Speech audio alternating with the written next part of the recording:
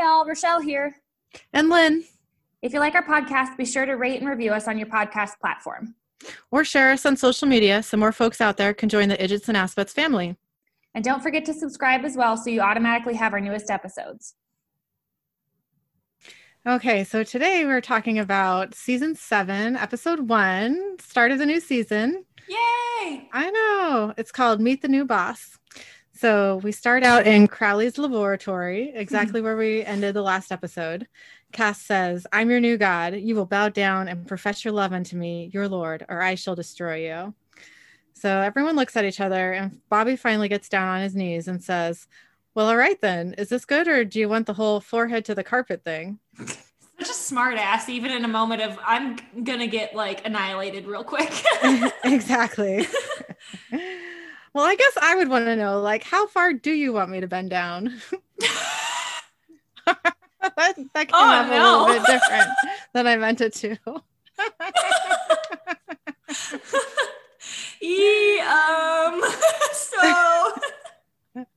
I suppose that's just instinct. Oh boy. I've never had to ask anybody that before. How far would you like me to bend? Is this good, or does my forehead need to touch the carpet? Oh my god. Oh no. Okay, sorry about that, everybody. We're not sorry. Who are we kidding? Okay, so Sam and Dean start to kneel. Cass says, "Stop. What's the point if you don't mean it? You fear me, not love, not respect, just fear." Sam says, Cass says, "Sam, you have nothing to say to me. You stabbed me in the back." To Bobby and Dean, he says, "Get up." Dean says, "Cass, come on, this isn't you." Cass says, "The Castiel you knew is gone." Dean says, "So what then? Kill us?" Cass says, "What a brave little ant you are. You know you're powerless. You wouldn't dare move against me again. That would be pointless. So I have no need to kill you. Not now. Besides, once you were my favorite pets before you turned and bit me." Jeez, because that's all they are now is pets. Exactly. Dean says, "Who are you?" Cass says, "I'm God, and if you stay in your place, you may live in my kingdom. If you rise up, I will strike you down." Jeez. "Not doing so well, are you, Sam?" Sam says, I'm fine. Dean says, "You said you would fix him. You promised." Cass says, "If you stood down, which you hardly did, be thankful for my mercy. I could have cast you back into the pit." Dean says, "Cass, come on, this is nuts. You can turn this around, please." Cass says, "I hope for your sake this is the last you see of me." Cass disappears. Then Sam's nose starts to bleed. He's on a little bit of a power trip. Yeah, just a little bit. Just a little. Also, Sam is bleeding from the nose, which is never good. Dean says, "Sam, are you okay?" Sam has a vision of himself on fire in the cage. He falls to the ground and cuts his hand on some broken glass. So we cut to a meadow in heaven. Cass says, "Understand, if you follow Raphael, if you stood against me, punishment is certain. There is nowhere to hide. The rest of you, our father left a long time ago, and that was hard. I thought the answer was free will, but I understand now. You need a firm hand. You need a father. And I am your father now. Be obedient, children, or this will be your fate." The camera pans down and we see a dead angel at Cass's feet. Then the camera pulls back and we see Cass surrounded by dozens of dead angels. They fill up the meadow. He went on a little crazy streak there. Yeah, it's a cool shot too, because all the angels have their like wings burned into the ground, Yeah. So it looks really cool. I mean, it is cool. Yeah. I mean, except for all the dead people, but whatever. Yeah. But whatever, Whatever. Cass says, "It is a new day on earth and in heaven. Rejoice." And then we get our opening title sequence. So we cut to Bobby's salvage yard. Dean is in baby trying to pop out her crushed-in roof with his feet. Dean says, come on, baby." Bobby says, "So you fixing her or primal screaming?" Dean gets out of the car and takes a beer from Bobby. Dean says, "Thanks. How's Sam?" Bobby says, "He's still under, but alive." Dean says, "Yeah, what about God Part 2? Bobby says, "All kinds of feelers out. So far, diddly." Dean says, "And what exactly are you looking for?" Bobby says, "Exactly. What? Miracles, mass visions, trench coat on a tortilla? I don't know what I'm looking for." Trench coat on our tortilla. I kind of love that. fair, I guess. Yeah. Dean says, well, he'll surface. Bobby says, so say we do. That's not what he says. Bobby says, so say we do suss out where new and improved flew off to. Dean says, yeah. Bobby says, the hell we plan to do about it. Dean says, I don't know, Bobby. I got no more clue than you do. Bobby says, I don't even know what books to hit for this, Dean. Dean says, we'll figure it out. I'm sorry. This ain't a no book. If you stick your neck out, Cass steps on it. So you know what I'm going to do? Bobby says, what? Dean says, I'm going to fix this car because that's what I can do. I can work on her till she's mint. And when Sam wakes up, no matter what shape he's in, we'll glue him back together too. We owe him that. Bobby says, I'm with you. So we cut to sometime later in Bobby's kitchen. Dean gets a beer from the fridge and Sam walks in. Sam says, hey, Dean. Dean says, oh, you're walking and talking. Sam says, yeah, I put on my own socks, the whole nine. Dean says, well, that's, you're sure you're okay? Sam says, yeah, my head hurts a little, but basically. Dean says, seriously? Sam says, look, man, I'm surprised as you are, but yeah, I swear. Dean says, good. No reason putting a gift horse under a microscope, right? That doesn't make any sense. I know. That's why I stuttered for a second there. I was like, that is what? It's like, the gift horse in the mouth thing I've heard a lot, but under a microscope, Yeah. That doesn't, okay, Sam says, so what happened with Cass? Dean says, why don't you come help me with the car and I'll fill you in? Sam says, okay. So Dean walks out the back door. Sam goes to follow, but hesitates when he hears the sounds of chains clanking together. He sees nothing weird, however. So we cut to the Lady of Serenity Church. A reverend is preaching about how being gay is a sin. The reverend says, plenty speak for them in their so-called lifestyle. Media, Hollywood, Lady Gaga won't shut up for love or money. The congregation laughs. The reverend says, yeah, funny, but that's why we raise our voices and picket their so-called weddings and their funerals. Somebody has to speak for God. Cass walks in and says, and who says you speak for God? Everyone turns and stares at him. Cass says, you're wrong. I am utterly indifferent to sexual orientation. On the other hand, I cannot abide hypocrites like you, Reverend. The Reverend says, okay, fun's over, friend. Cass says, tell your flock where your genitals have been before you speak for me. The Reverend says, and who the heck are you? Cass says, I'm God. A man stands up and tries to say something, but Cass looks at him, and the man falls unconscious, breaking the church pew. Cass says, and he who lies in my name shall choke on his own false tongue, and his poisonous words shall betray him. The Reverend starts to choke and foam at the mouth. Then he falls to the floor dead. Cass says to the congregation, for I am the Lord, your God. Cass starts to leave, but stops when he hears a voice whispering in his head. The voice says, Castiel. Cass grabs the back of a pew. The voice says, Cass. Cass looks at the stained glass window that shows the image of Jesus. He begins walking away again, leaving a burnt patch on the pew where he touched it.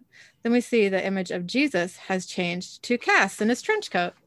That would be a pretty cool, stained glass something to have, Yeah, Castiel. I totally want that window. So we cut to Bobby's basement. Sam is going through some drawers when he hears the sound of chains clinking together and some evil laughter. He looks around, but everything looks normal, so he continues his task. He finds a wrench and turns around to see the basement is bathed in red light. Chains and meat hooks hang from the ceiling, and there's bits of flesh stuck on the meat hooks. Doesn't look promising. Oh, it looks disgusting. Mm-hmm. Sam says, no, this can't be happening. We hear Lucifer's voice say, Sam. Bobby comes down the stairs and says, hey, Sam, what are you, taking a nap down here? The basement is back to normal. Sam is huddled in the corner, wielding the wrench like a weapon. Bobby says, it's Cass, we think. Come on. Sam says, yeah, coming. I think it's kind of weird that Bobby didn't mention, how Sam looked just then. You doing okay? What's going on? Yeah, I would have been okay, par for the course. Let's go, Yeah, I know. So we cut to Bobby's kitchen. The three boys are watching the TV, which reads, breaking news. The TV announcer says, the sudden deaths of some 200 religious leaders are currently under investigation. The Vatican has yet to issue a statement, but some are already calling this an act of God. A woman on the TV says, we all saw him. No beard, no robe. He was young and sexy. He had a raincoat. Yeah, she says he had a raincoat. Dean turns off the TV. We cut to some time later. Dean is working on the Impala while listening to the radio. The radio announcer says, believed to be target hits high up in white supremacy organizations. The FBI now believes the Ku Klux Klan has been forced to disband. Dean says, can't argue with that one. I mean, about freaking time, though. Yeah, that's just fine with me. So we cut to nighttime. Sam and Dean are working under Baby's hood while listening to the radio. The radio announcer says, a freak lightning strike on the heels of the fire that burned down the Center for Vibrational Enlightenment earlier today. Said a spokesman, this tragedy represents the largest loss in New Age motivational speaker history. Sam says, motivational speakers? Dean says, yeah, I'm not sure new Cass gets irony any better than old Cass. Of course, old Cass wouldn't smite Madison Square Garden just to prove a point. He is off the deep end, and he's off the deep end of the deep end, and there's no slowing down. Sam says, so what? Try to talk to him again?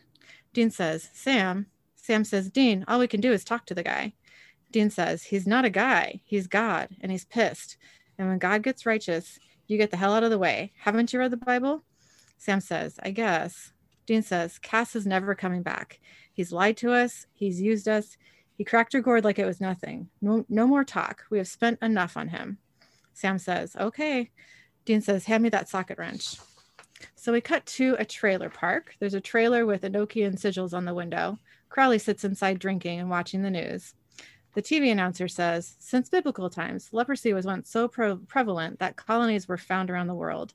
Today we are witnessing the unprecedented shutdown of India's leper colonies after what many are calling a miracle healing. Here with us, health correspondent Rob Lewinsky. Crowley says, educate me, Lewinsky. Suddenly the TV turns off and Cass is there. Cass says, hello, Crowley. You look stressed. Crowley says, bollocks. Used his own line on him. Yep.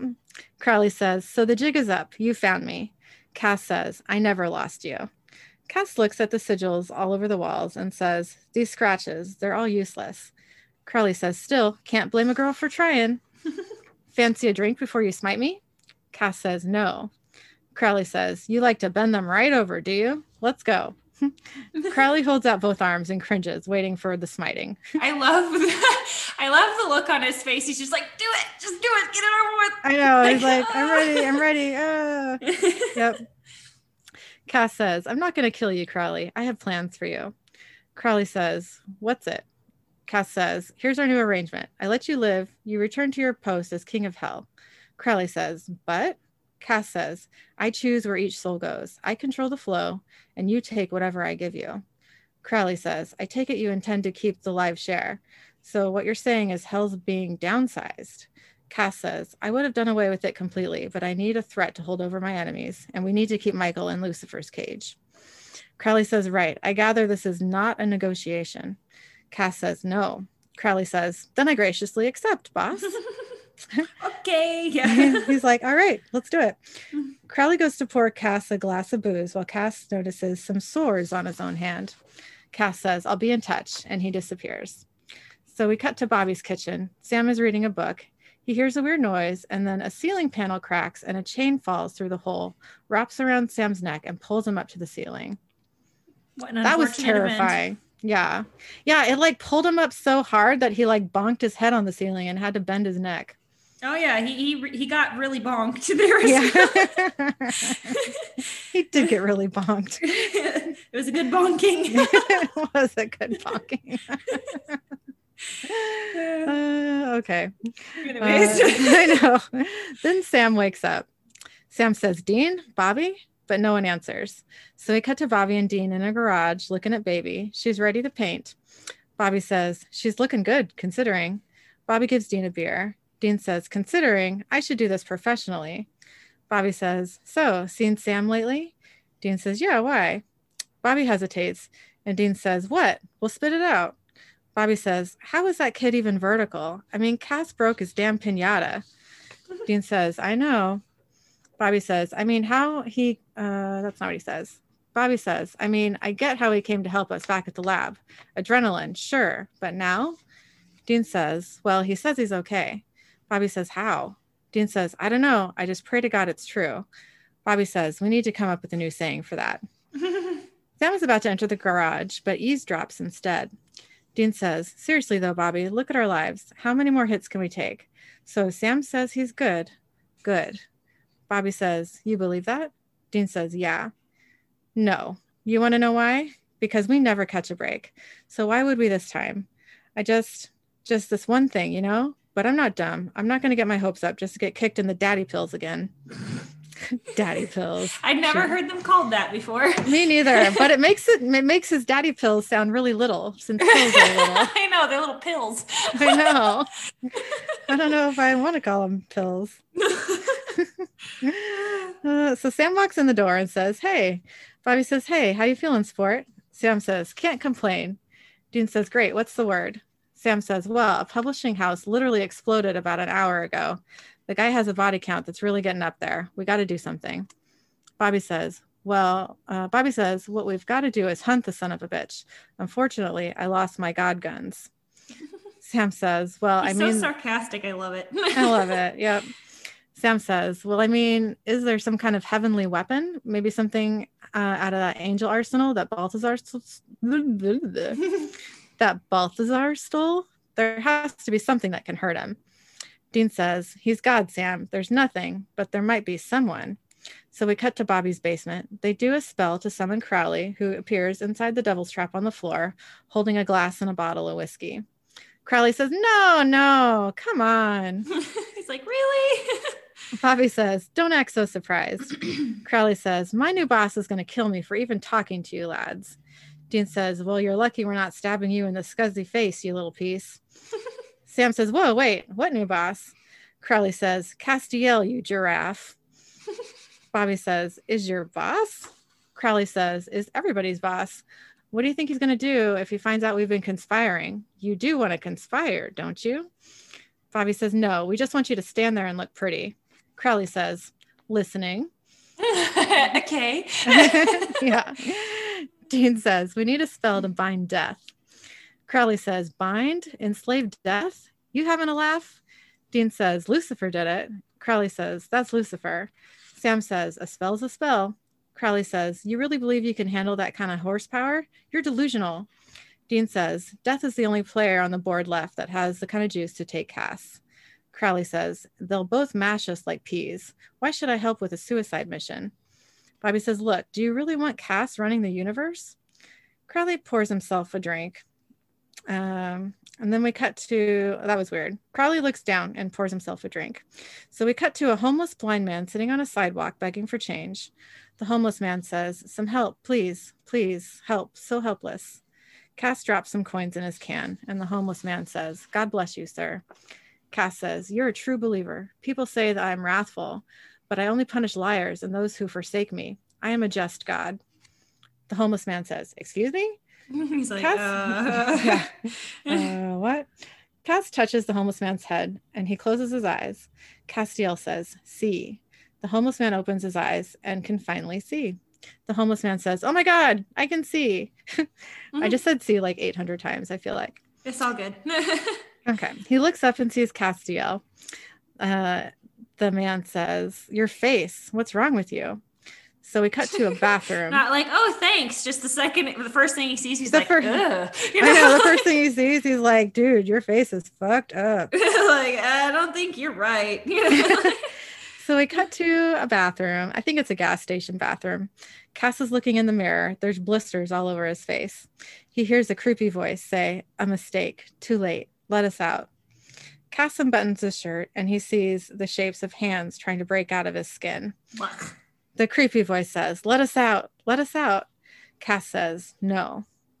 So we cut to Bobby's house. He sees an envelope passed under the front door. He picks it up and walks outside, but no one is there. Bobby says, hello? Bobby looks in the envelope and sees that it's the spell they had asked Crowley for. He goes back inside. Bobby says, it's from Crowley. Dean says, well, who feels like hog-tying death tonight?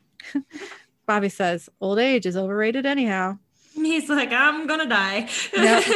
So That's just how this is going to go. Yep. No one's going to grow old. Nope. So we cut to Bobby's living room. Bobby says, well, we've got most of this stuff, but we're going to have to make a run for a few things. Dean says, like? Bobby says, like an act of God crystallized forever. Sam says, what's that supposed to mean? Bobby says, I think it means an actual crystal. See, lightning strikes sand at the right angle. It crystallizes into a perfect shape of itself. Sam says, lightning, act of God. Bobby says, Jenga, you got yourself a fulgurate and we're going to need a biggie. I think that's how you say it. Fulgurate? I think so. I could be wrong. Okay. We're going to go with it. Okay. Dean says, and let me guess, it's rare. Bobby says, I found records of an auction. Winning bidder lives about 9 hours from here. So we cut to Bobby and Sam about to break into a house. A security guard comes around and says, hey. Dean comes up behind him and says, excuse me, you got any Grey Poupon? And then he knocks the security guard out. Sam says, Grey Poupon? Seriously? Dean says, it's what popped into my head. So they go inside and split up to look for the crystal. Dean finds it and is about to take it when the owners of the house surprise him and point a gun at him. Dean says, hi, I don't want to hurt you, really. Dr. Weiss says, I'm the one with the firearm, son. Dean says, I get that. He's like, I don't think you do, though. Yeah, right. We cut to a short time later. Dean has the owners tied up and gagged. Sam and Bobby join them. Dean says, yeah, okay, good. Hey, guys, so this is Dr. and Mrs. Weiss. Sam says, hi, sorry. Dean says, I found the God thingy. Bobby says, well, let's light this candle. So they move furniture out of the way and set up for the spell. Bobby cuts Dean's arm so he can bleed into the spell bowl. Dean says, you're welcome. Bobby does the chanting for the spell. The walls shake and glass breaks. Dean says, hello, Death? Death appears and says, you're joking. Dean says, I'm sorry, Death. This isn't what it seems. Death says, seems like you bound me. Death holds up his arms and we see magical bindings. Dean says, for good reason, okay? Just hear us out. Fried pickle chips? They're the best in the state. He's like, food? I know. He's like, here, eat this. While you're a captive audience, maybe we can pacify you a little bit. Yep. Death says, that easy to soothe me, you think? This is about Sam's hallucinations, I assume? Dean says, what? Death says, sorry, Sam, 1 wall per customer. Now unbind me. Sam says, we can't yet. Death says, this isn't going to end well. Dean says, we need you to kill God. Death says, pardon? Bobby says, kill God. You heard right, Your Honor. Death says, what makes you think I can do that? Dean says, you told me. Death says, why should I? Dean says, because we said so and we're the boss of you. I mean, respectfully. Cass appears and says, amazing. Sam says, Cass. Cass says, I didn't want to kill you, but now. Dean says, you can't kill us. Cass says, you've erased any nostalgia I had for you, Dean. Dean says, death is our bitch. We ain't gonna die even if God pulls the trigger. Death says, annoying little protozoa, aren't they? God, you look awfully like a mutated angel to me. Your vessel's melting. You're going to explode. Cass says, no, I'm not. When I finish my work, I'll repair myself. Death says, you think you can because you think you're simply under the weight of all those souls, yes? But that's not the worst problem. There are things much older than souls in purgatory, and you gulped those in too. Cass says, irrelevant. I control them. Death says, for the moment. Dean says, wait, what older things? Death says, long before God created angel and man, he made the first beasts, the Leviathans. Dean says, Leviathans? Death says, I personally found them entertaining, but he was concerned they'd chomp the entire petri dish, so he locked them away. Why do you think he created purgatory? To keep those clever poisonous things out. Now Castiel has swallowed them. He's one thin membrane between the old ones and your home. Cass says, enough. Death says, stupid little soldier you are. Cass says, why? Because I dared open a door that he shut? Where is he? I did a service taking his place. Death says, service? Settling petty vendettas? Cass says, no, I'm cleaning up one mess after another, selflessly. Death says, quite the humanitarian. Cass says, and how would you know? What are you really, a fly swatter? Death says, destined to swat you, I think. Cass says, unless I take you first. Death says, really brought its own press, this one. Please, Cass, I know God, and you, sir, are no God. Dean says, all right, put your junk away, both of you. Look, call him what you want. Just kill him now. Death says, all right, fine. Cass snaps his fingers and releases Death from his bindings. Death says, thank you. Shall we kickbox now? Cass says nothing. Death says, I had a tingle I'd be reaping someone very soon. Dean backs away, and Death says to Mr. and Mrs. Weiss, don't worry, not you. Dean goes and Not Dean. Death goes and grabs the pickle chips to start eating. Cass vanishes. Death says, well, he was in a hurry. So we cut to Senator Michelle Walker's headquarters. She says to a reporter, yes, that's exactly why I'm running again, to save my constituents from the godless policies of my opponents. Couldn't have said it better myself. Cass walks in. His face looks all rashy. An aide notices him. Blah, blah, blah. An aide notices him and says, sir, can I help you? Cass says, I'm here to see the senator. The aide says, regarding? Cass says, abuse of power. The aide says, excuse me? Cass says, I am not petty. I'm punishing a woman who causes poverty and despair in my name. I put your needs first. Don't you understand? To everyone else in the room, he says, all of you, I am a better God than my father. How can I make you understand? Castiel hears voices calling his name, and he starts laughing like a crazy person. It's like, great, awesome. I know. Lovely. Yeah. So we cut back to the Weiss household. Death is eating and drinking the food that Dean brought him. Dean says, Death says, shut up, Dean. I'm not here to tie your shoes every time you trip. I warned you about those souls. How long ago? Long enough to stop that fool. And here we are again with your little planet on the edge of immolation. Dean says, well, I'm sorry, all right. I've been trying to save this planet, so maybe you should find somebody better to tip off. Death says, maybe I should spend my effort on a better planet. Well, it's been amusing. Sam says, wait, hold on. Just, can't you give us something? You have to care a little. Sam says, you have to care a little bit about what happens to us. Death says, I really don't, but I do find the little angel arrogant. Dean says, great, let's go with that.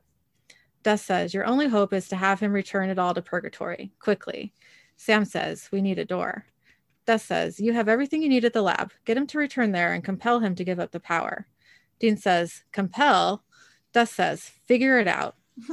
Bobby says, but that's not my problem. Yep.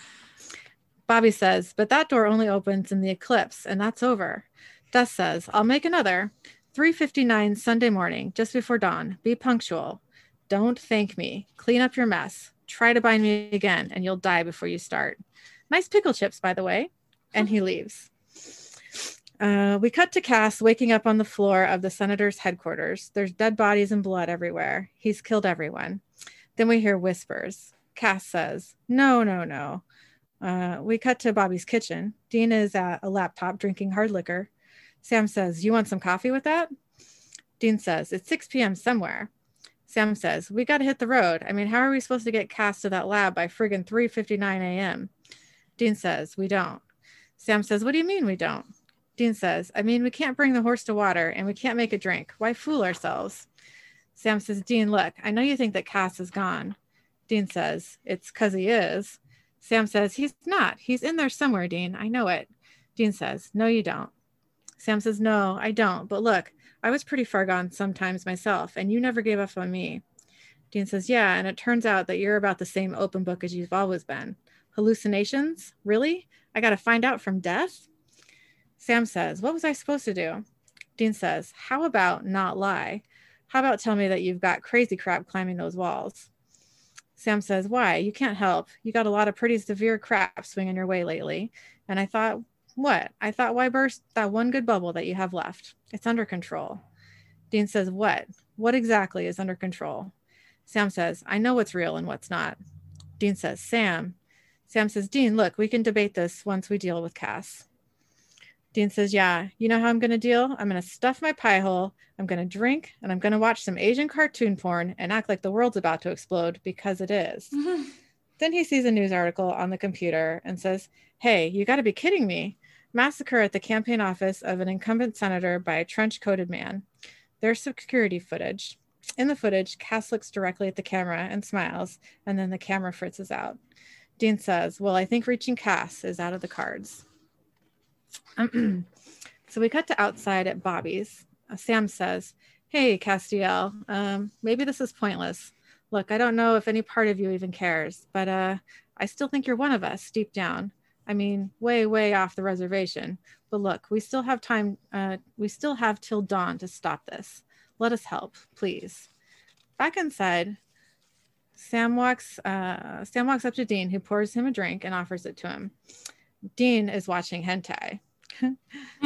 Sam says, only if you turn that off. He's like, okay, like drink with me while I watch some porn. Like what? Yeah, that's a little weird.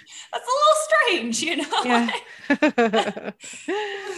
Yeah. Suddenly Cass appears. Cass says, Sam? Sam says, Cass. Cass stumbles and grabs the wall for support and says, I heard your call. I need help. So we cut to Crowley's laboratory. Cass sits on the floor leaning against some equipment. Cass says, we need the right blood. There's a small jar, end of the hallway, supply closet. Sam says, got it. Cass says, Dean? Dean says, what? You need something else? Cass says, no. I feel regret about you and what I did to Sam. Dean says, yeah, well, you should. Cass says, if there was time, if I was strong enough, I'd fix him now. I just want to make amends before I die. Dean says, okay. Cass says, is it working? Dean says, does it make you feel better? Cass says, no. You? Dean says, not a bit. So we cut to Sam down the hall. He finds the jar of blood. Suddenly, Lucifer is there. Lucifer says, I know, it all seems so silly, doesn't it? Hi, Sam. Long time no spooning. Sam says, you're not here. I need to use that at some point. Yeah. Long time no spooning. I love it. Sam says, you're not here. You're in hell. Lucifer says, now that you're right on. Sam says, meat hooks, chains, you. It's not real. It's just my brain leaking memories from the cage because of the wall breaking down. That's all. Lucifer says, that's very good, your little theory. It's wrong, Sam. This isn't you going guano. Everything else is. Sam says, what? Lucifer says, everything, from the second you sprung out of that lockbox. Sam says, that's impossible. Lucifer says, no, escaping was impossible. I have to say, I think this is my best torture yet, making you believe that you're free, and then yank the wool off your eyes. You never left, Sam. You're still in the cage with me. Sam looks terrified. So we cut back to Cass. Bobby touches his shoulder and says, hang in there, just a couple of minutes.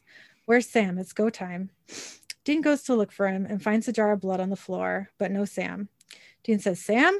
Damn it. Dean goes back to the room and paints the sigil on the wall with the blood. Bobby says, that's good enough. Okay, step right up, Cass. He hauls Cass in front of the sigil and then reads the spell. Cass collapses and Dean helps him back up and then backs away. Cass says, I'm sorry, Dean. Bobby finishes the spell and the wall cracks open. Souls. Blah, blah. Sorry, my throat is all dry here. The wall cracks open and souls pour out of Cass and back into purgatory. Then the wall closes up and Cass falls to the ground. Dean says, Cass? Bobby touches Cass's neck and says, he's cold. Dean says, is he breathing? Bobby says, no. Dean says, maybe angels don't need to breathe. Bobby says, he's like hopeful, but I know he is. Bobby says, he's gone, Dean. Dean looks very sad. Oh. Well, that's his buddy. I know, it is sad. Dean says, damn it, Cass, you child. Why didn't you listen to me? Then Cass opens his eyes and his skin heals. Dean says, Cass? Hey, okay, all right. Cass says, that was unpleasant. Dean says, let's get him up. Easy there. Cass says, I'm alive. Bobby says, looks like. Castiel says, I'm astonished. Thank you, both of you. I love surprised. It. I know. And he's back. Yep, exactly. He's him again. You can tell. Cass says, thank you, both of you. Bobby says, well, we were mostly just trying to save the world. Cass says, I'm ashamed. I really overreached. Dean says, you think? Cass says, I'm going to find some way to redeem myself to you. Dean says, all right, well, one thing at a time. Come on, let's get you out of here. Come on. Cass says, I mean it, Dean. Dean says, okay, all right, but let's go find Sam, okay? And Cass pushes Dean and Bobby away and yells, you need to run now. I can't hold them back. Dean says, hold who back? Cass says, they held on inside me. Dean, they're so strong. Dean says, who the hell? Cass says, Leviathan. I can't fight them. Run. Dean says to Bobby, go get Sam. Go get Sam. But Cass smiles and says, too late. Dean says, Cass? The Leviathan says, Cass is gone. He's dead. We run the show now. And then he throws Dean into the wall. He sees Bobby and says, ah. And then he throws Bobby into a table and says, oh, this is going to be so much fun. We see black veins crawling up Cass's face and he laughs. And credits. Okay, so I have a few thoughts on this episode. First one is that we've never really seen much of the process of restoring baby ever. So Oh, I thought yeah, that you're was kind right. of cool, like to see her, like, all crumpled up was kind of sad. Yeah. But, like Dean going through and like trying to fix the hood and like, getting the car ready to paint and all that sort of stuff. It was kind of cool. I'm That not was like cool. really a car person, but it's kind of fun. Also, I came up with 2 new names for Cass in this episode. The first one, when Cass thinks that he's God, is Cod. Cod. Flippin' Cod. I think of codpiece. Well, I mean, sure, yeah. We'll go with it, I guess. Yeah. Whatever. But yeah, I just sucked in a cat hair into my mouth as that was disgusting. Gross. I was like, but yeah, like, okay, just obnoxious. Like, I don't like the whole like holier than thou Cass. Like, it's just, oh no, it does not fit him. It's kind of fun to see him, drunk on power. Yeah. I mean, I really love Misha. For me. I don't like that. I liked it. I liked seeing it. I mean, I know that it was like wrong. Yeah. But it's fun to see Misha play different versions of Cass, I think. Oh yeah, for sure. And I know a lot of people call him Godsteel or whatever. No, it's Cod. It's Cod. Like a cad, It's my cod piece. Anyways, but yeah, and then the other one is Cassiathan, because he was a little like Cassie Leviathan for a second there. Otherwise, he's called Leviathan Cass, which is just kind of boring. I like Cassiathan. It's a bit of a mouthful. No lie, it's hard to say. Cassiathan, yeah. Cassiathan, okay, I like it. But yeah, so I don't know, and it doesn't quite roll off the tongue, which is probably why nobody ever decided to make that stick. But I'm gonna start a movement right here and now about Cassiathan. Do it. Even though it's not like I don't know, it's not really a thing. I'm gonna make it a thing. Okay, I like it. But yeah, and also, okay, I'd just like to say this right now as we're getting into season 7, that this is probably like my least favorite season. Oh, I don't know what my least favorite season is, just because I don't really remember. I mean, I remember this season, but I don't remember like see what happens in season 8 or 9 or 10 or 11 or 12. Like, I don't remember the like overarching plot of the season, so I can't remember.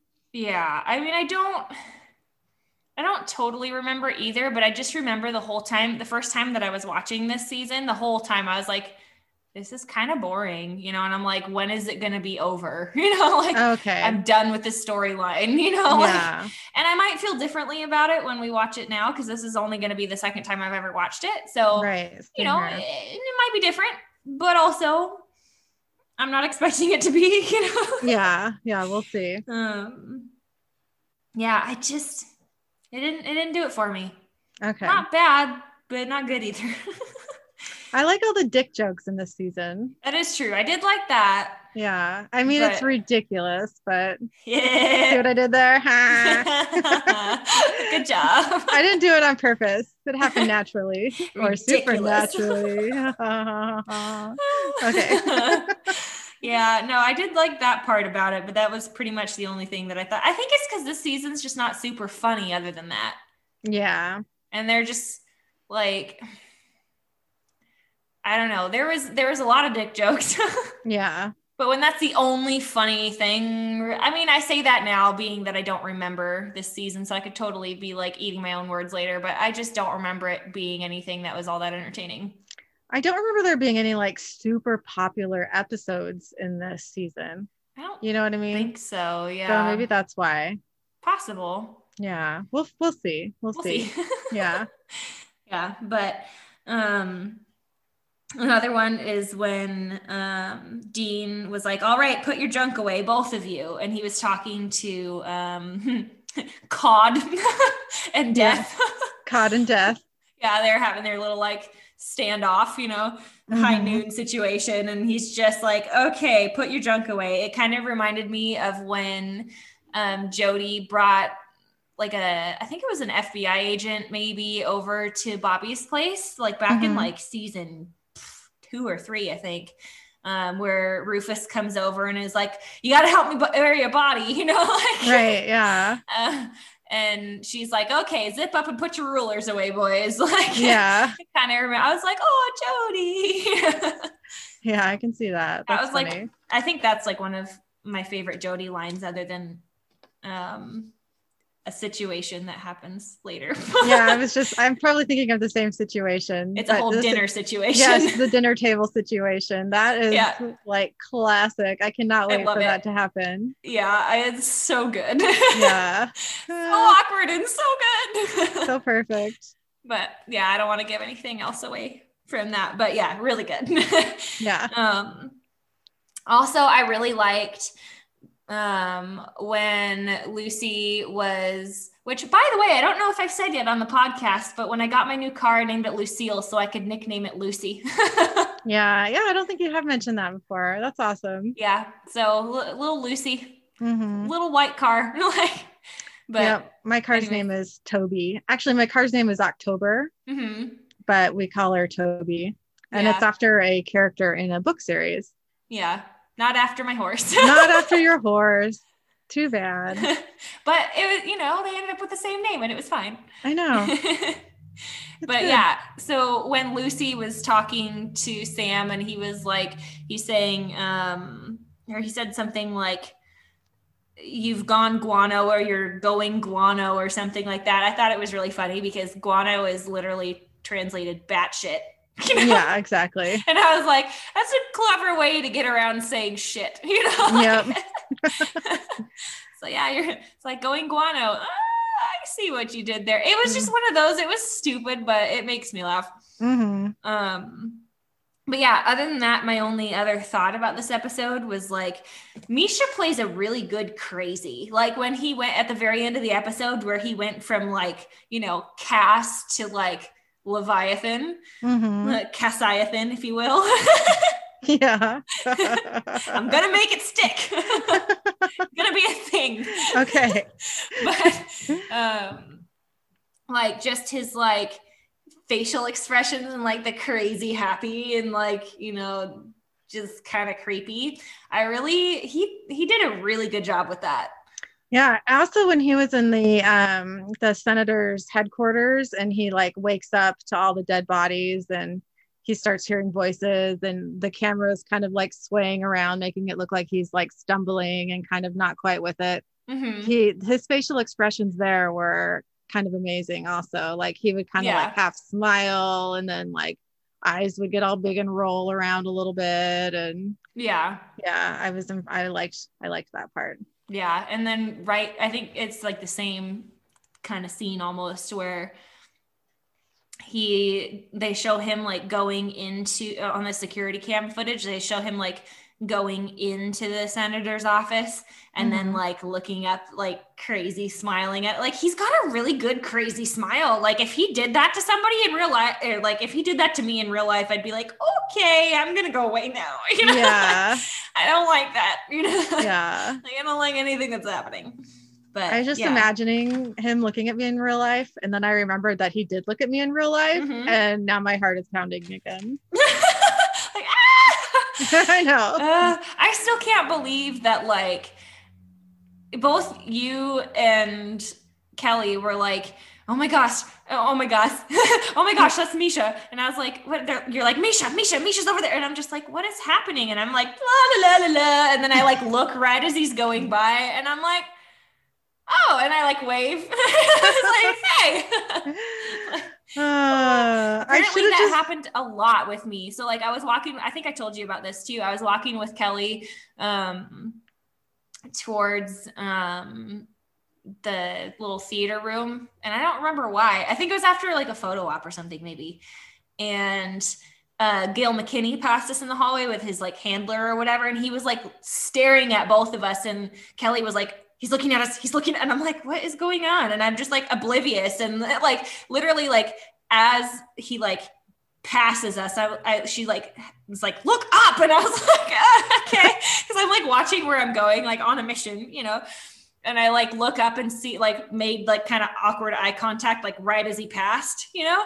Yeah. It's kind of one of those, like, I need to pay attention more at these conventions as I'm walking about, you know, like. Yeah. I almost ran over Ruth Connell once. Like, I was like kind of walking backwards and I turned around just in time to like not step on her. Yeah. And I was like, oh my God, I'm so sorry. But she like didn't even look at me when I said that because she was like in the middle of a conversation with somebody else. Yeah. You know, and so I was kind of like, oh, sorry, now I'm interrupting you. Yeah.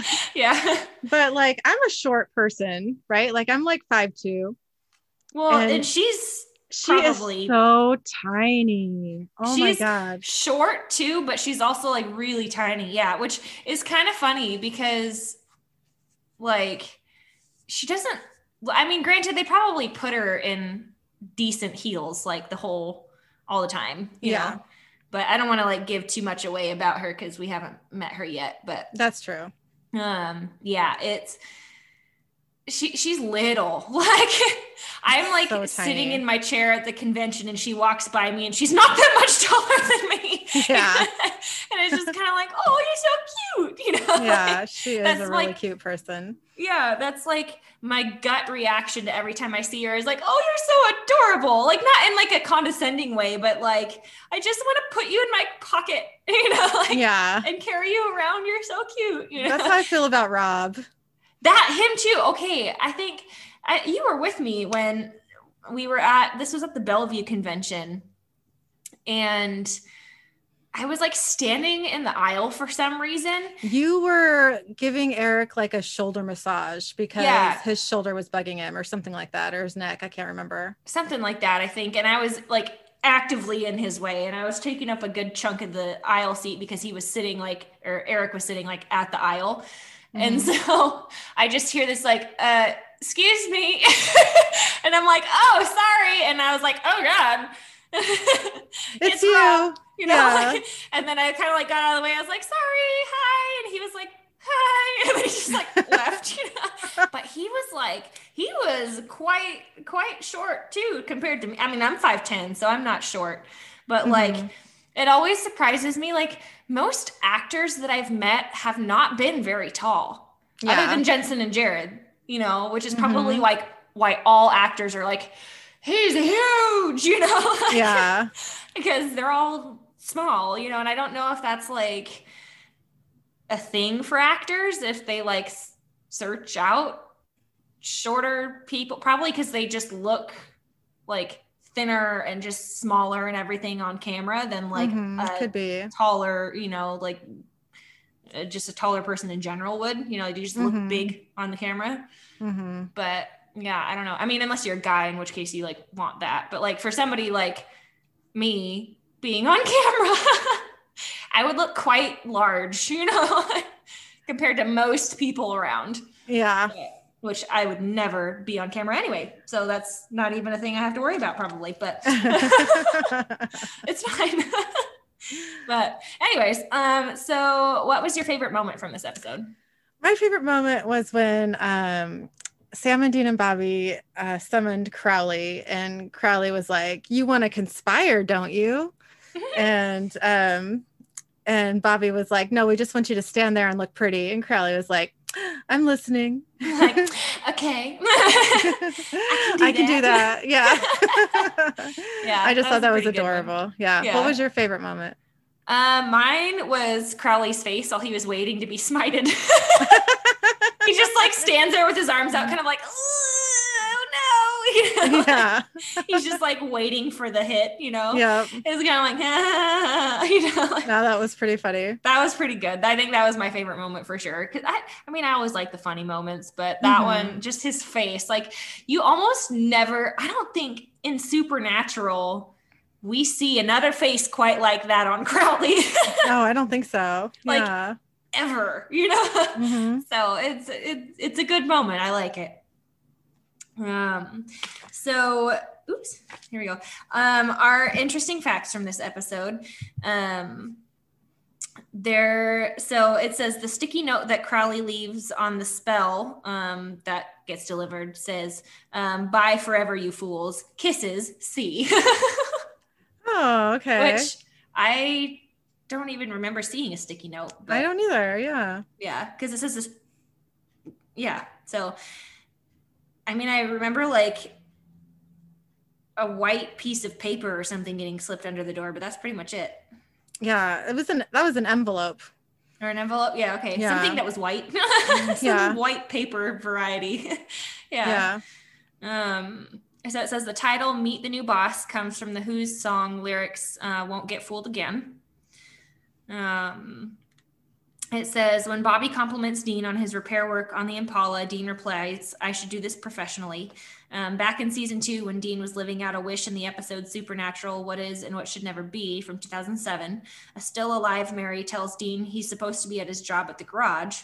So in Dean's dream life, he actually was working on cars professionally.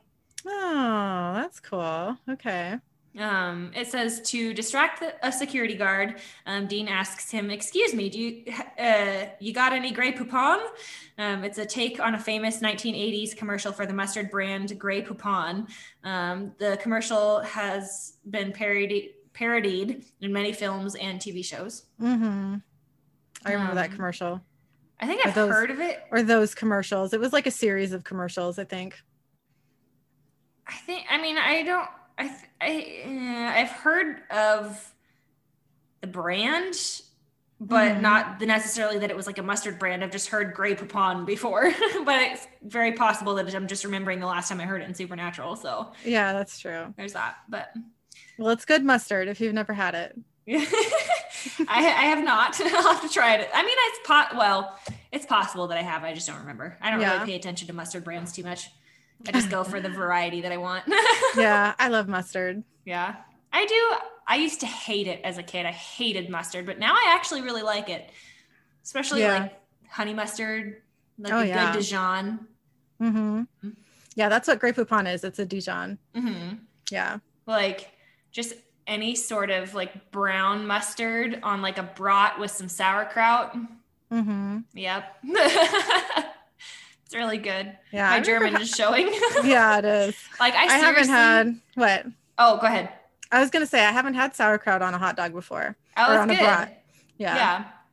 I'm like one of those weirdos, or at least I've been told, that I can literally just like eat sauerkraut. It doesn't have to be heated up. It doesn't have to be on anything and anything. Like there's nothing special. I could literally just like eat it out of the jar or the bag or whatever you get it in. Like the only way I've ever had it is like on a piece of bread, just like one single piece of bread with like the sauerkraut heated up and like the bread toasted with melted cheese on top and then like Tabasco sauce on top of that. That's the only way I've ever had it and I like it.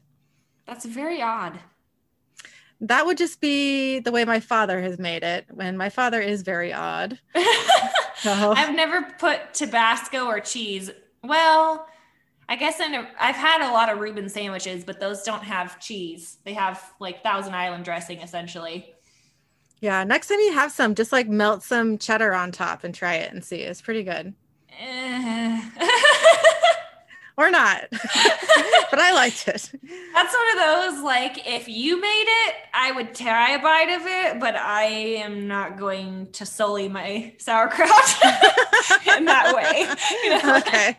I will eat sauerkraut on hot dogs, brats, you know, with different varieties of German food for sure. Like, but maybe not with Tabasco or cheese. Oh, I like it. It's good. I mean, I would try it. I'm not like, it just sounds suspicious to me. You know, yeah, like, well, I've never had it once. I've never had it by itself. So yeah, to me, like, that's what it tastes like, is like with the cheese and the Tabasco. Yeah. It's just pickled cabbage, essentially, or fermented cabbage. You know? Anyways, so it says this is the start of a new intro for the now/the road so far in Supernatural. Okay. So it's like a bunch of black goo, right? The opening title sequence, is that what you're talking about? I'm not totally sure. It doesn't say. It says start of a new intro for the /now/the road so far.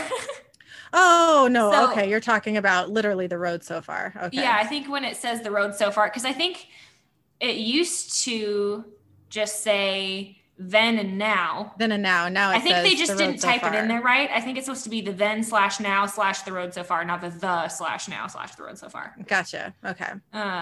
So yeah, like they started with the road so far. Mm-hmm. Okay. Anyway. It says the picketing church that Castiel enters and makes the Reverend choke on his own tongue is a play on the Westboro Baptist Church. They are known for their picketing at funerals and intolerance for homosexuality, among a lot of other things. That's right. They are very against a lot of things. And I did write that down actually in my notes. Like Westboro ? Like, yeah. I don't remember what the sign says, but I think this could be it. You know? Yep. Because that stuff they'll do. They'll like go and picket like. Who pickets at a funeral? That's so fucked up. I know. Funerals, weddings, military things. Like, I mean, all sorts of. I don't even know what all they hate other than they pretty much just hate everything. Sounds like, yeah. You know, yeah. It's like the stuff that I've heard about them picketing, like just doesn't even make any sense for anybody to picket. Like, not that I agree with like picketing like any variety of wedding, but like I could see where people get worked up about certain things. Like, not that I necessarily agree with it, but I see, like, obviously you see it a lot. So like, that's kind of one of those like, oh, okay, you know, like it's not right, but it is what it is. Like, there's just some people that are not going to get over that, you know? Yeah. But like a funeral, like what do you have to picket about a funeral? You know, like right, exactly. There's certain things that it's just like, this doesn't make any sense. Yeah. You know, but anyways, so it says the binding spell used on death, written in red ink, reads, I'm going to butcher this, te nunc invoco mortem, te in mea potestate defixi, nunc et in, oh boy, eternum. The translation is, now I summon you, death. To my power I bind you, now and for eternity. Oh, okay. Yeah, that was in the like transcript that I was reading, and I was like, I'm just gonna like cross all this out and be like, Bobby Chance. I know, like, we good. We don't need to know the specifics. I don't need to read that part and totally butcher it. So yeah. Bobby does the spell. Yep.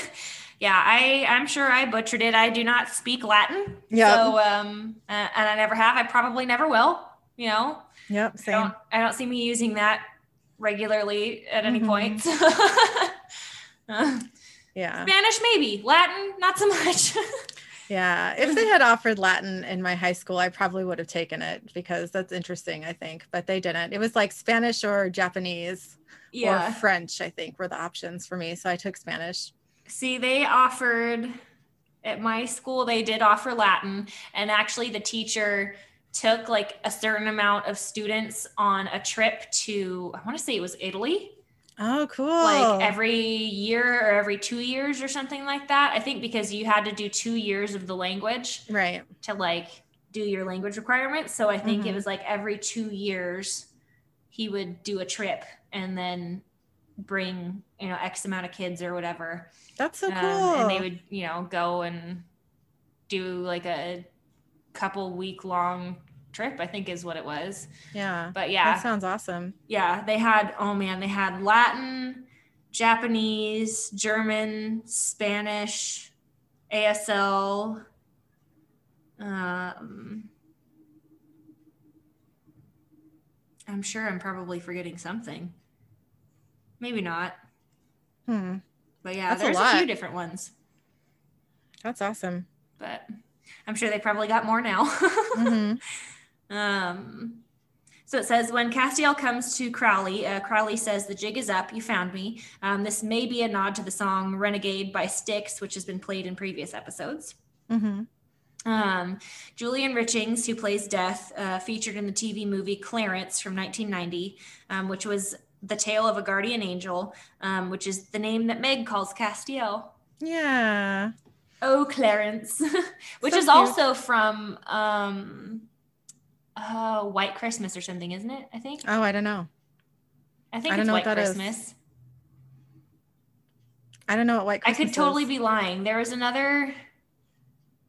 I feel like we had this as an interesting fact before when that was the episode where, oh, I don't even remember.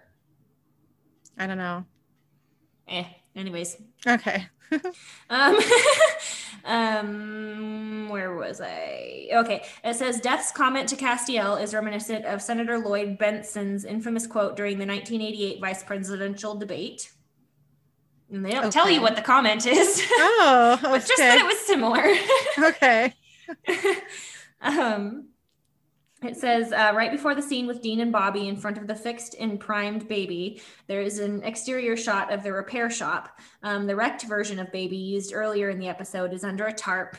You can tell by the shape of the roof dent, hood hinges, and air filter. Okay. So they just kind of like covered it and was like, it doesn't exist anymore. Put a tarp over it. It'll be fine. No one will notice. That's one way to do it. Nobody's gonna know. Like, who would know? Apparently people do know. So our research from this week is a haunting in Kansas. And it's called the Ghostly Theorosa Bridge. I think I'm saying that right. We looked it up earlier and I'm not remembering if I'm saying it correctly. That's how it sounded. Okay. Theorosa. Yeah. This is off of legendsofamerica.com. And this is, I think, okay, so it says about 12 miles north of Wichita, in Kansas sits the small town of Valley Center. Now having a population of a little more than 5,000 residents, the settlement was born in 1872 on the banks of the Little Arkansas River. Located along the ever-important railroad, the town grew to include a post office, 3 stores, 2 blacksmith shops, a grain elevator, and several homes by the early 1880s. Though now a bedroom community to nearby Wichita commuters, one of the biggest attractions in this quiet town is that of the haunted Theorosa Bridge, also known as the 109th Street Bridge and the Crybaby Bridge. Blah, blah, blah. My mouth is not working with me. It says, on an old country road 3 miles north of town on Meridian Street, this old bridge spans Jester Creek at the intersection with 109th Street. There are several legends about the haunting of this bridge, all based on a baby drowned in the creek below. Today, the bridge is a simple concrete bridge that normally no one would pay attention to except for the legends. The first legend tells of settlers who were passing through the area in the late 19th century when they were attacked by Indians and a baby named Theorosa was kidnapped. Her grief-stricken mother was said to have left the wagon train to search for her missing daughter and reportedly continues, whoa, my page is bouncing all over the place, and reportedly continues to look today as her mournful cry can still be heard calling out for her child. That's sad. Another legend has it that a skirmish between the cavalry and an Indian tribe living by the creek occurred about this time. In this version, an Indian woman is stabbed and her baby is dropped into the creek and drowned. Oh. No matter what, there's a baby drowning. Yeah. It says yet another tale suggests that a woman named Theorosa is a young woman who has an illegitimate baby and drowns it in Jester Creek to hide her shame. Later, overcome by guilt, she drowns herself in the creek as well. What the fuck, drowning babies? God. I know, like, jeez. I feel like we need like a trigger warning on this. I know. There's gonna be one more, so but only one more. All right.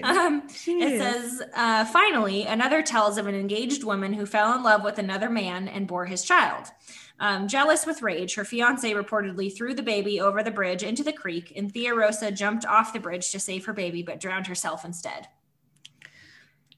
Well, good goddamn. Like, why? Why? Why does a baby have to drown in all of them?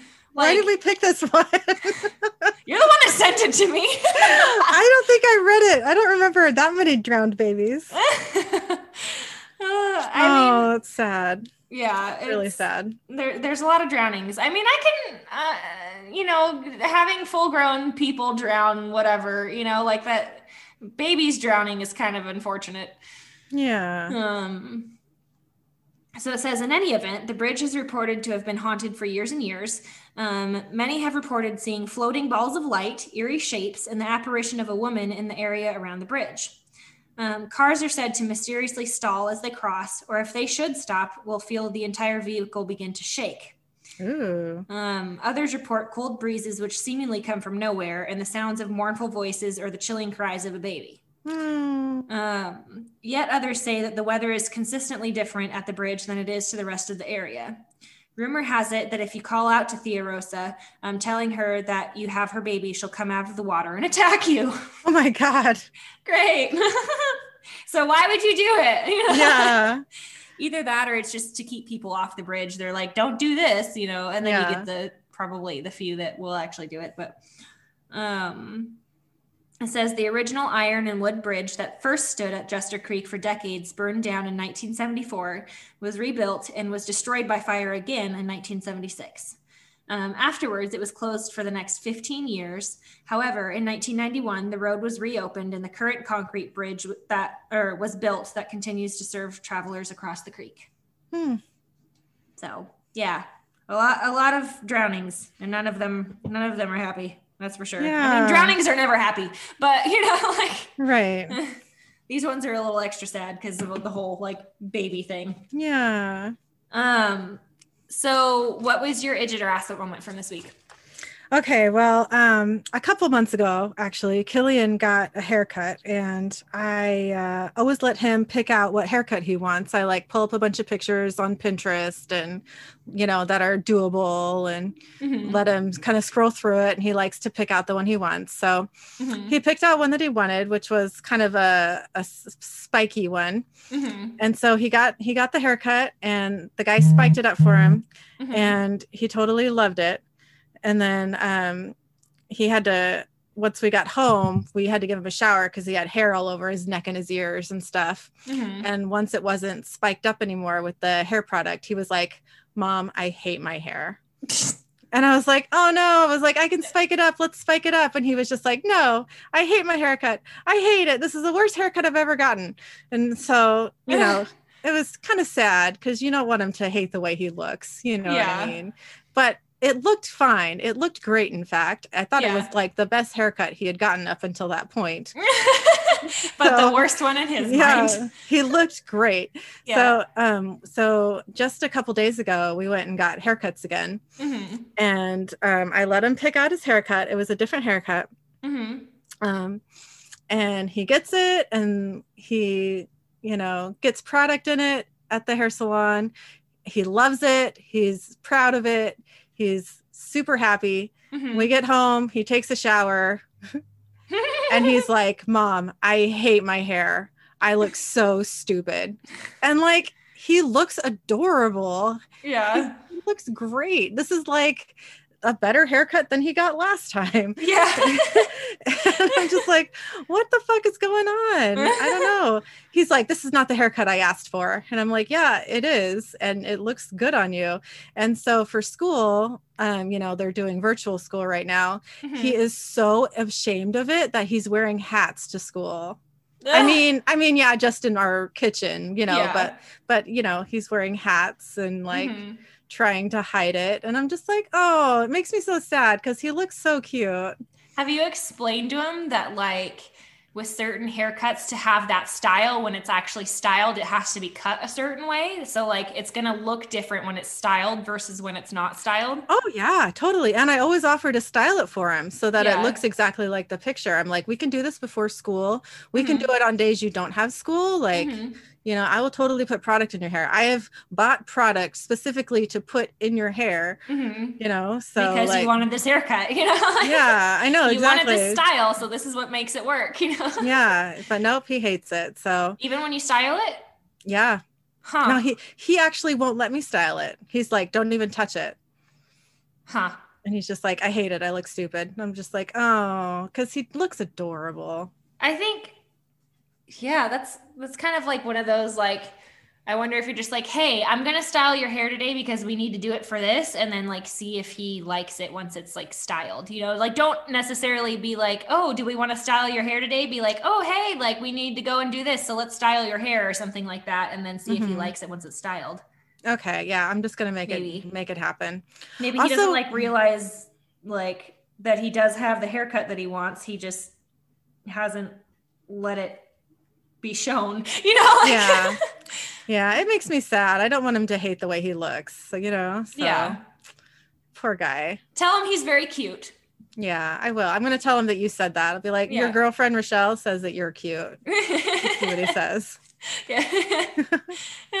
He'll probably be like, okay. What? Anytime I tell him he's cute, he goes, no, you're cute. I remember for the longest time, every time somebody would tell him he's cute, he's like, I'm not cute. Yeah, he would freak out about it. But now he'll be like, and I say, oh, you're so cute. He'll be like, no, you're cute. I'll be like, no, you're the cutest. And he'll be like, no, you're the cutest. And then we'll be like, you're the most cute. And we get in a little argument about it. It's pretty cute. Anyway, yeah. What was your Richard or Aspet moment? So mine, I don't even know how this happened, but I went to the barn to go and, you know, do whatever with Toby.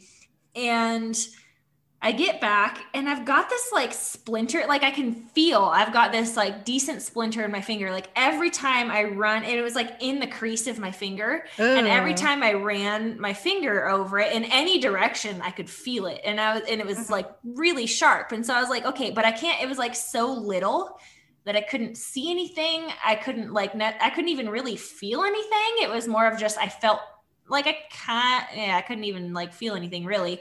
It was more of just like, I felt the pain and it felt exactly like a splinter. Mm-hmm. And I tried, it literally was in my finger for 2 weeks. And I'm trying to like, look at it in the light and like scrub my finger, you know, like with like one of those little like, you know, those are like really rough. They're not a washcloth, but it kind of is for like, you know, exfoliating. Oh yeah. And I tried to scrub it with that. Like I tried to do all sorts of different things and like really soak my hands and like just. So you couldn't see it? I couldn't see it at all. I could just feel it. And so I was like, okay, you know, this is ridiculous. And it was in my finger for like 2 weeks. And I was like having to do massages and all that sort of stuff with this like splinter in my finger, you know, and it was quite the pain.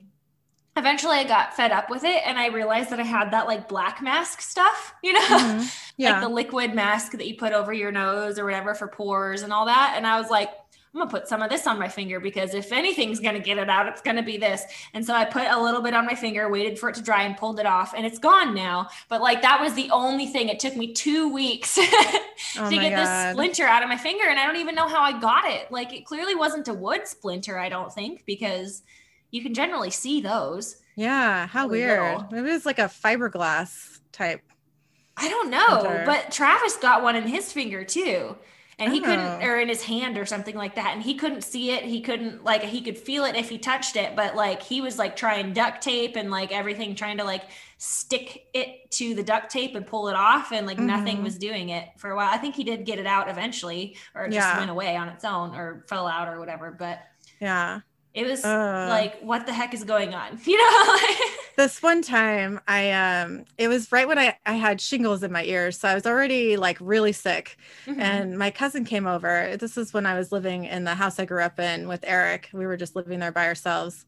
And my dad was still working there during the day in the basement. So I was grabbing this pillow from under his acupuncture table. And I hit the leg of the table just right and got this huge chunk of wood stuck in my finger. Ugh. And I couldn't get it out. Like I could get parts and like pieces of it out, but it was like breaking. Yeah. You know, like breaking off and stuff. And so clearly it wasn't treated wood. Yeah. Well, it was a really old table too. So I'm just not, I don't know how old, but anyway, I freaked out. I like flipped out because I was already feeling like horrifically bad. And my cousin's over. I'm like screaming at Eric to get this out of my hand. Yeah. I'm like, I don't care like what you have to use. Just like do some surgery and get it out of my hand. Yeah. Like, because I'm over it. Yeah. Because it's this huge piece of wood that is like stuck under my skin, and Eric couldn't get it out, and I'm freaking out. So my cousin finally had to drug me up so that I would stop crying. Yeah.